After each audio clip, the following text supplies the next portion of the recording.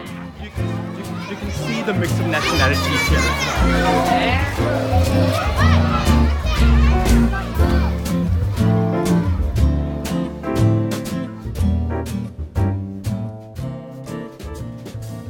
Today is March 25th, and we're at the beginning of an unprecedented global health crisis.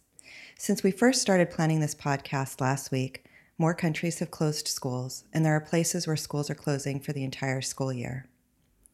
Today, we'd like to consider the education impacts, particularly in terms of impacts on opportunities, the risks of increased violence and abuse as homes may not be safe spaces for children, making those vulnerable to abuse more vulnerable. How does this impact mental health services, especially when home visits are lessened if postponed for the time being? We will also discuss the proliferation of apps, in many cases now mandated by schools, without time for due diligence in evaluating privacy and safety concerns and ensuring safeguards for children. With this increased use of tech, less supervision, and overall chaos and uncertainty, kids might be reaching out more to social media contacts because they are isolated too, and so more vulnerable to potentially abusive contacts. We have a lot to cover today. I'm Monica Bolger, an education PhD who studies child rights, education technologies, and data privacy. Joining me today are two colleagues who have spent decades attempting to improve children's rights in digital and physical spaces and advise child-friendly policies globally. Patrick Burton has extensive experience at both a research and policy level on child and youth victimization, school violence prevention, and youth resilience.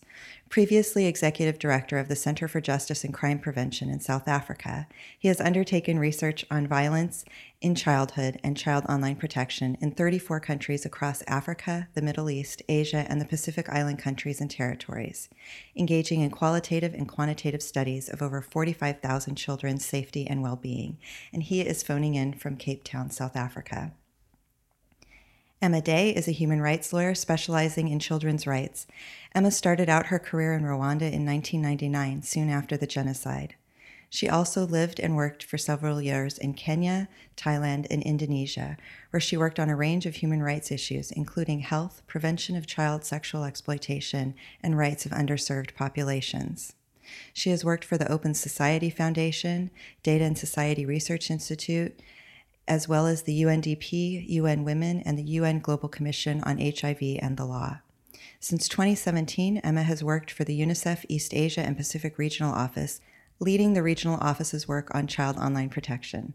Emma is a Fulbright Scholar at UC Berkeley, where she is pursuing a second LLM, specializing in law and technology with a focus on child rights. She is also a 2019-2020 affiliate with the Berkman Klein Center for Internet and Society. The three of us have worked together in Asia, the Middle East, and North Africa on the prevention of online child sexual exploitation, commissioned by UNICEF and funded by the Global Partnership to End Violence Against Children. We are also members of the Global Kids Online Network. All opinions expressed here are our own. Thank you both for joining us today. Thank you. Nice to be here. Thank you. Nice to be here.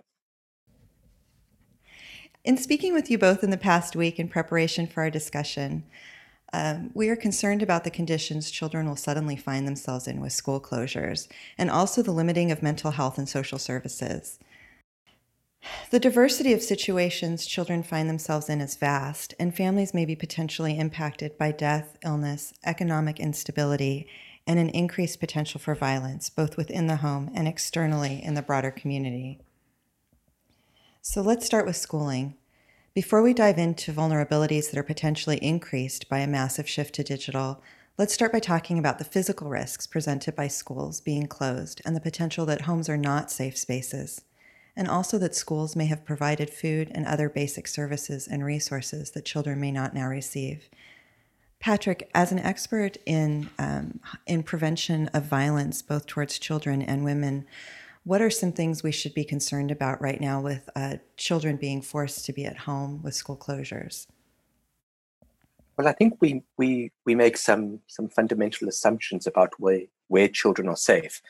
And we often think that as long as children in particular are at home, it's a safe space, no harm can come to them. They're not at risk of being exposed to, predated by strangers, or experiencing physical harms they might outside of the home. But what we know from much of the international evidence is that particularly sexual violence often occurs in the home. Often the risk of sexual violence within homes or physical violence within the home committed by parents or others within the household is exacerbated when those households are under strain and stress.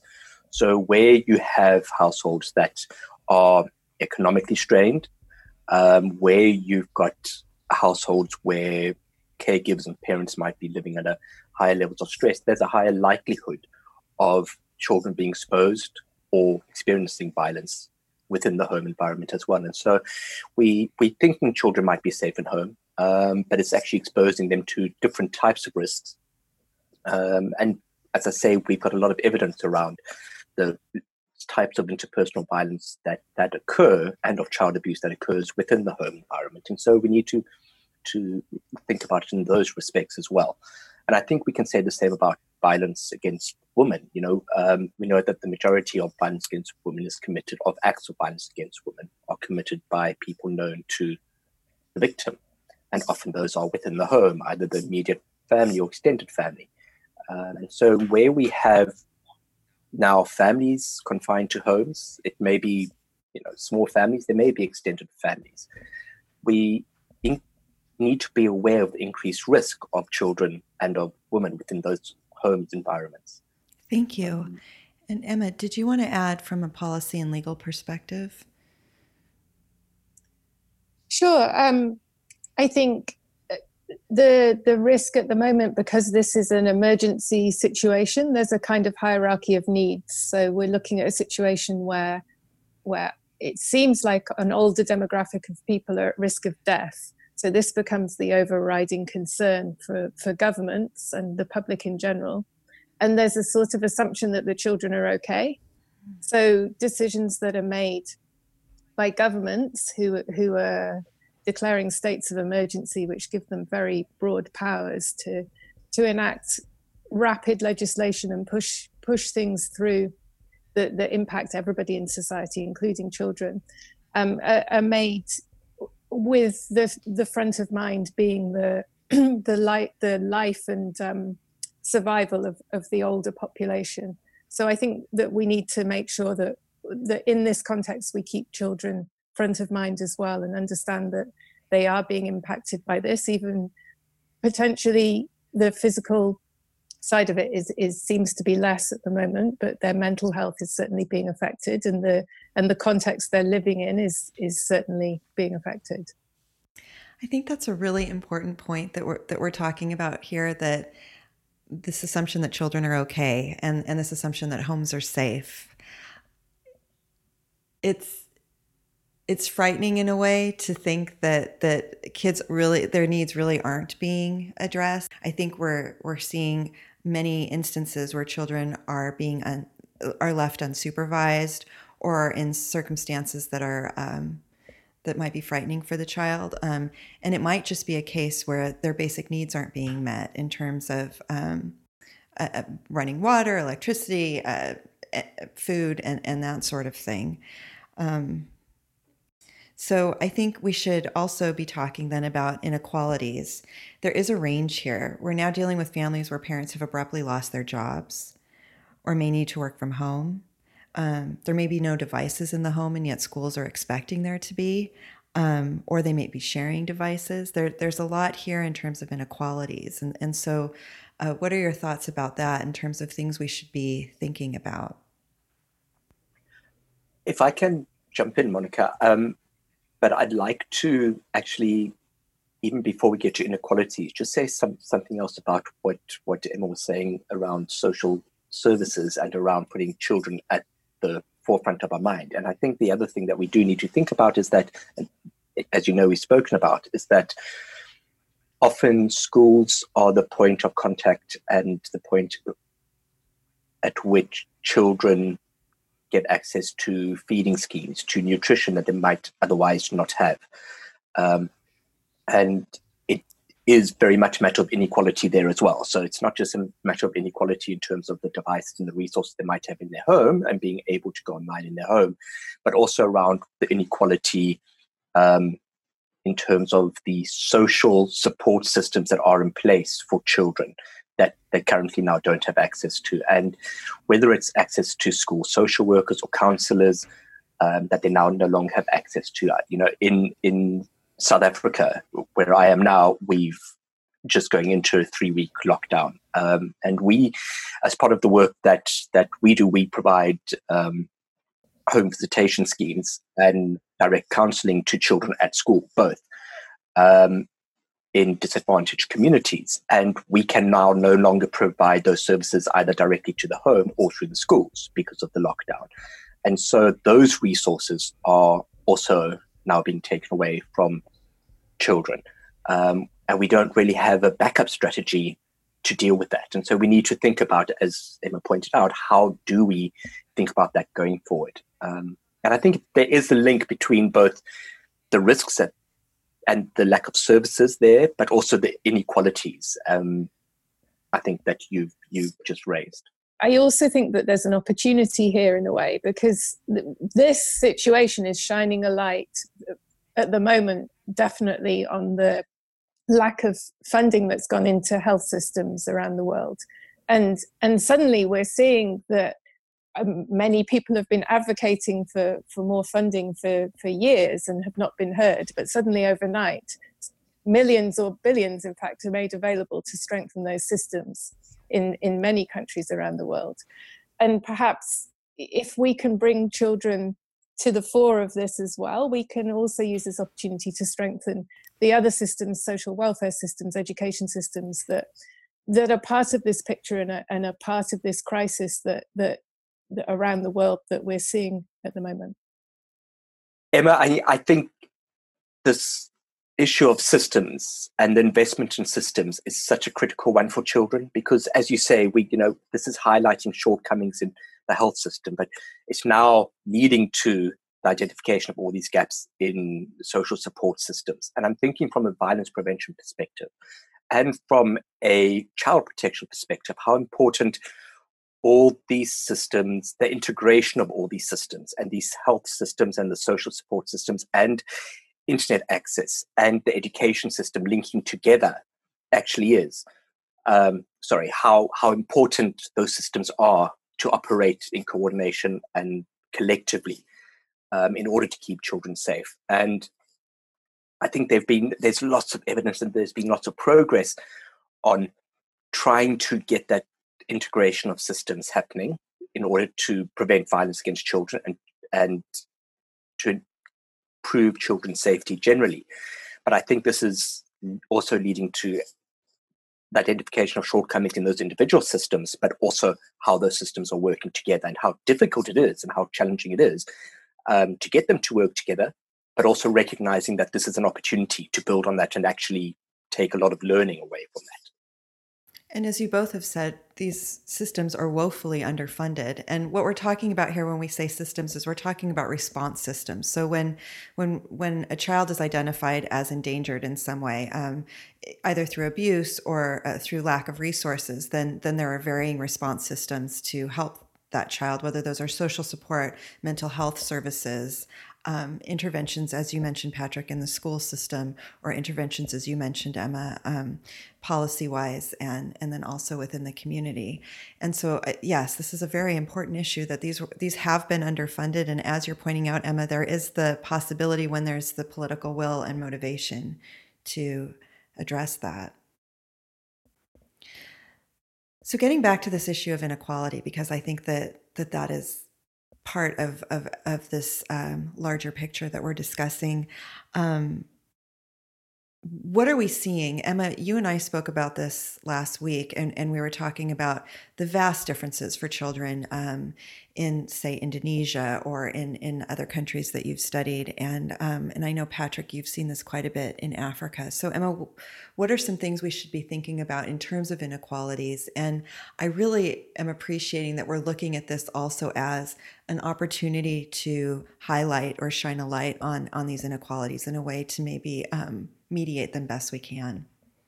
I think this world is full of inequalities at a macro and micro level. So there's clearly going to be huge inequalities between what what is available in terms of kind of homeschooling for children in Western countries compared to developing countries where internet penetration may not be that high, and where there will be large sections of the population who certainly don't have laptops at home. And perhaps then the inequality is, even where children have access to a phone, it may not be a smartphone. And if it is a smartphone, there's a limit to what you can do educationally on a smartphone as compared to a laptop. And then there's also inequalities in terms of the capacity of parents and to actually engage with their children with their literacy level. If you're asking parents to suddenly play the role of a teacher with a curriculum that's been set by the government, that can be very challenging for a lot of parents. And there are definitely inequalities there. So some of the things I've been seeing in the media, it's quite the advice to parents is based on an assumption of quite a privileged household where, oh yeah, just, don't put too much pressure on your kids, take time to relax, enjoy this time, do some artwork with them, take them out into the woods.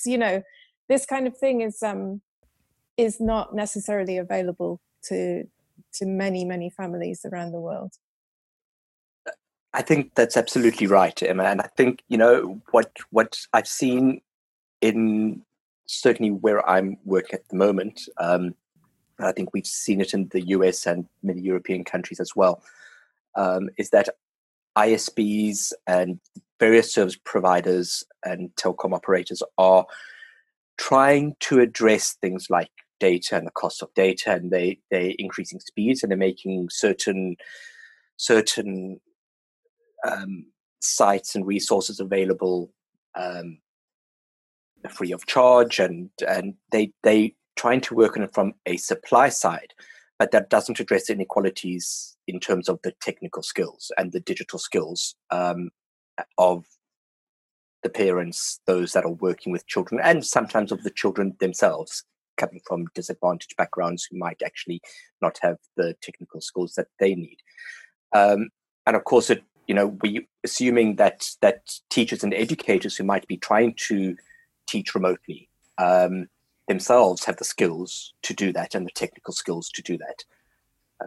And then, of course, there are the issues around the privacy and the protection of data, etc., that are also thrown into the equation. And I think perhaps children who are coming from or located within better resourced and higher income households and families, we could argue, are potentially aware of some of the data protection issues, but children coming from poorer households, I think, don't really have the knowledge and the awareness around data protection either, and privacy. So it increases further risks for children there. Thank you for bringing us to the digital issues. And the three of us recently completed fieldwork in East Asia, where we interviewed 301 teens aged 11 to 19, so actually preteens and teens. And one of our major findings was, in fact, that the adults involved with the kids' lives, whether they were parents, caretakers, or educators, lacked digital literacy skills and would often take phones away from children for minor infractions, often for up to the entire school year. And so I think it is a very critical issue that parents and educators might not have the skills to move abruptly to online, in addition to, as we're saying, access in the home. So why don't we move to that and talk about what this massive shift to digital might mean in terms of children's safety? We're dealing with quite a few issues here. We're dealing with, at the tech platform level, so the corporations collecting data on the children and that not necessarily being clear or transparent, with schools requiring kids to start using education platforms without much vetting. There's an enormous possibility that data is being collected because there hasn't been due diligence in safeguarding children. Right now, that's not a priority. So we don't really know all that's being collected or how it's being used or how it's being shared, particularly when schools are using platforms that aren't necessarily intended for education first. And then we have the safety issues, as we discussed earlier, that children are just now online all day long. We don't know the how much then they're being exposed to additional risks, particularly people who predators would be aware that kids are more vulnerable in this moment and could certainly take advantage. So why don't we talk about that a little, that in addition to these concerns about the physical spaces and the inequities that exist, what are some of the concerns we might have around children being increasingly on digital, on social media platforms, online, more game playing, etc.? Monica, I think you've really, in a way, encapsulated so many of the things that we need to be concerned about there. There's the data issue, there's the privacy, there's the tech skills, but there's also the obviously more, and perhaps I think what's possibly at the forefront of people's mind more when they do think about this, the risks of online child sexual exploitation, etc. That children might be increasingly encountering simply because they're spending more time online. And it's not, I think there are two aspects of it. I think the fact that children are likely to be spending more time online obviously increases their exposure to these risks simply by virtue of the fact they are spending more time online. And then obviously there's the aspect around predators will be more aware that children are spending more time online. And so are likely to try and take advantage of that. We also know that children themselves often inflict violence online. And so, with children spending more time online, there's also more opportunities for that to happen. And so those risks obviously increase. And I think, certainly from the work that we've done around parents and caregivers, often parents feel disempowered. They lack the power and the knowledge, the technical skills. They feel that they lack that in order to speak to children. And in some instances that might be true. Their children might know more about the risks online and how to keep themselves safe online. But in many instances, parents overestimate their children's knowledge in relation to their own. So I think it's just so important that those conversations start to be had. And I think this is an opportunity for parents to start having those conversations around online safety. But I think one of the other concerns that parents are likely to have, and that people generally will have, is this ongoing discussion around screen time. And obviously, we've all spoken about this together in detail, and there's just so much really good work that's being done around it that's showing the importance of unpacking what screen time is and looking at context and looking at what children of different ages are doing online, and the different types of activities, and trying to think about the time they're spending online in those terms. How much time are they spending playing games, and what kind of games are they? How much time are they spending online chatting to friends or on social media or using it for research purposes? And so I think when we start thinking about, because there are going to be concerns about, and I do this in inverted commas, internet addiction and screen time, there are already concerns around that. We need to make sure that parents are thinking about it in terms of, okay, how do I engage with my child about what they're doing online? What's positive, what's recreational, what's possibly not so positive as well. So I think we've got all these different aspects of it that we need to look at, and these conversations parents need to start having.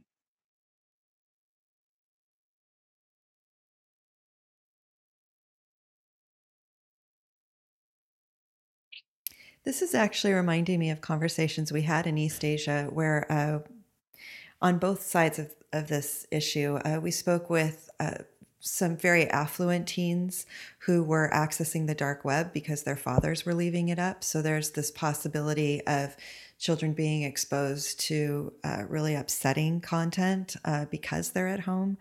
We also, though, were speaking with refugee children and street children who very confidently explained to us how they would block people who did anything, quote unquote, creepy, right? Anything that seemed upsetting or offensive, they would block them. And part of me wonders if they were overconfident in their ability to protect themselves. But I also was I think we were heartened to see that they did understand how to use the privacy settings and how to block people and how to set boundaries for themselves. Emma, you look like you were about to jump in too. I think it's true that children will definitely be spending more time online. And I think we have to think about the context that's happening in, because children are also going to be experiencing high levels of anxiety. All the adults around them are. And thinking about what impact that might have on the way they interact with each other, and also their vulnerability to predators who, we know something about the grooming pattern that predators tend to prey on children who are looking for some kind of emotional support. And this seems to be a context where that might be heightened at the moment. But I think the other side of that is that there are ways to give children access to services online and to connect them to helplines.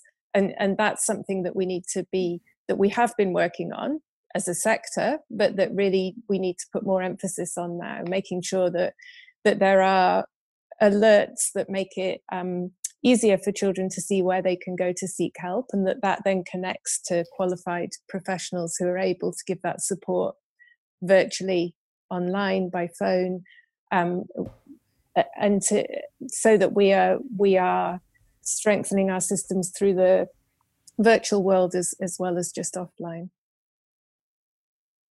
I think this really leads then into the recommendations and possible solutions that would end this sort of on a positive note and also on an actionable note. And Patrick, you mentioned the increased time might lead to increased digital literacy, as Emma also supported.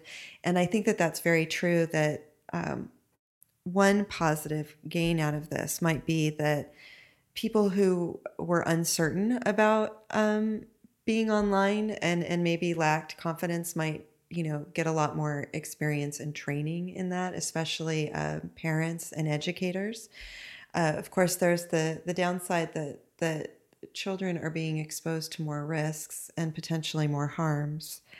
So that would need to be balanced. But as Emma was saying, this is an opportunity to grow the helplines and to support ways that children can report things digitally. Now, I feel like I'm talking trade-offs in each of these scenarios, because then for children who don't have access to the digital, how are they able to do this? And so maybe in addition to the digital helplines, I know that a lot of countries had stopped doing phone helplines. And so maybe that's something that needs to be revisited.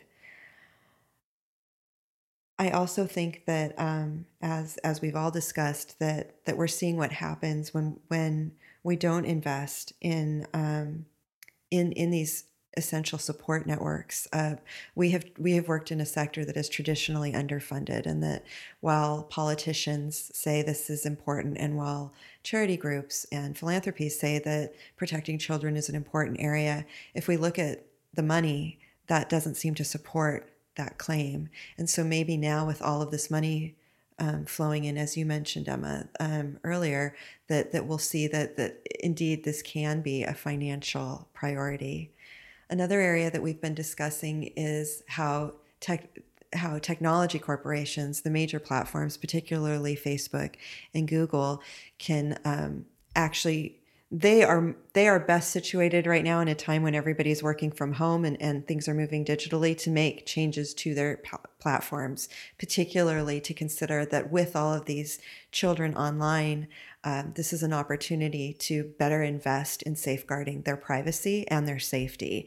And so this might be the time to take up some recommendations we've made earlier in UNICEF reports, which is to make privacy be a default rather than an opt-in. And in that case, reduce the amount of unsolicited images coming in from strangers and people they are not connected with in their networks.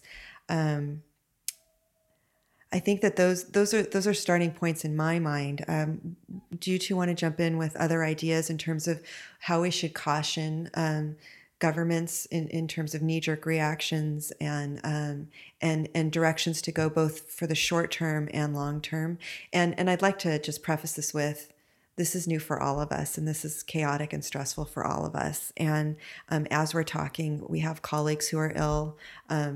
Some of us are ill, and we are trying to grapple with this too. And so we're applying our depth of knowledge to this situation, but recommendations are likely to shift as we learn more. Sure, thanks, Monica. I think that's a very all-encompassing overview that you gave there. In terms of law and policy responses, it is concerning that we have countries who are enacting a state of emergency, which is needed in order for them to pass certain legislation and to make money available. But often that state of emergency also legally entitles them to pass all kinds of legislation that they would not otherwise be able to, and to bypass concerns that we may have around data collection by the private sector. So we're seeing solutions at the moment in the health sector to track patients who have been diagnosed with COVID-19. And we're seeing talks between governments and even agreements between governments and the private sector to access the data from our phones, to survey us in a way that may have been going on before, but is now perhaps being ramped up. And we want to make sure that safeguards are put in place and that we don't throw everything to do with human rights and children's rights out the window to address the current health crisis, because that's going to come back to bite us in the long term. And in the same way, when we're looking at the edutech solutions out there, some of them perhaps are collaborations between government and the private sector, some of them endorsed by schools, some of them are going to be companies just coming up with their own solutions that they offer out there to the public. And we need to make sure that they're mindful of respecting privacy, that they're not taking an opportunity to mine all of this data from children and to use it for commercial and other purposes, and that the kind of methodologies they're using are appropriate, because often I think what we see is well-meaning players in the private sector come up with solutions in this kind of context without having the background in child rights and in relation to privacy and data protection to properly put those safeguards in place, particularly in an emergency context where they're just trying to get things done quickly. Patrick, I see you nodding. Do you want to pick that up? I mean, it is hard to add anything meaningful to that, because I think, we really do have to find a way of balancing the long term and the short term solutions. And as Emma said, and I think Monica, you laid out so well, we're responding to a crisis. We all in dealing with this crisis in various ways, and we know that crises often open up opportunities for obviously the best to come through, but also the worst, and the worst to come through on an individual level, but also on a policy and a governmental level as well. There often are these opportunities for abuse that coexist with crises of any type, and we have to make so sure that we try and be cognizant of the risks of undermining the long-term well-being and safety of children and the opportunities that exist in our immediate short-term responses. I know that some countries have been speaking about increasing content filtering and blocking, and we've been speaking about internet shutdowns, which seems a bit counterintuitive given that how valuable the internet could become and is becoming to those who have access to it in accessing resources and counseling and educational material. But there are all these possibilities that this does get used to actually infringe on children's rights and opportunities. At the same time, the solutions that we do put in place that are focused on children also have to be seen as part of the first step towards a systemic and systematic reform of the entire set of institutions and systems that exist around children in order to enhance their safety. And it's going to be very easy to divert resources very quickly into one direction to respond to this. But we need to make sure that we are building parents and caregivers' capacities, teachers, educators' capacity. We need to build, there's so much learning that could happen here in terms of, well, how do you provide these resources to children that don't have resources? How do you make alternative systems work for supporting, protecting children? How do you tap into peer support networks and all these other networks that we kind of haven't really been drawing on to provide support to children? And I think we need to think of it very much in terms of this sort of creative, systematic kind of systems rethinking going forward, making sure that all of these pieces do fit together: health, education, justice. I think the moral of this story is certainly that there are no quick fixes, and that technology certainly isn't that quick fix, and that as we focus I think as governments focus all of their energy on reducing the potential for a pandemic, we need to keep raising concern that children are being considered in this process. And perhaps if I can just add something, this is unprecedented. We all accepting that, we all coming from different backgrounds. All the people who are focusing their minds on this, but that's true. But I do think that a lot of this brings to the forefront conversations that all of us here around the table have been speaking about for quite a long time, and that researchers and policymakers have been grappling with in terms of how do we keep children safe while promoting the opportunities? How do we keep them safe while not infringing on their rights? And we've been having this conversation around online child sexual abuse, but this has really catalyzed it. And I think it's really just been forced to the forefront of conversations now. I think we recognize we need to deal with this with an intensity that we haven't had to in the past. I think that is an amazing note to end on, actually, that we need to deal with this with an intensity that we haven't had to in the past. I just want to say that we are speaking around the globe here. As I mentioned at the beginning of the podcast, we're speaking with Patrick Burton in Cape Town, South Africa. And then Emma Day and I are in California. Emma is in Northern California in Berkeley, and I am in Central California in Ventura. I just want to thank you both for sharing your expertise and your time today. I always feel it's an honor to work with you, and just in this conversation, again, have been inspired by your insights. Thank you so much, Monica, for the opportunity. And it's always, the feeling is mutual. Very inspiring to work with you too. What can I add to that? Thank you, Monica. It's been great, and it's always great to chat to both of you.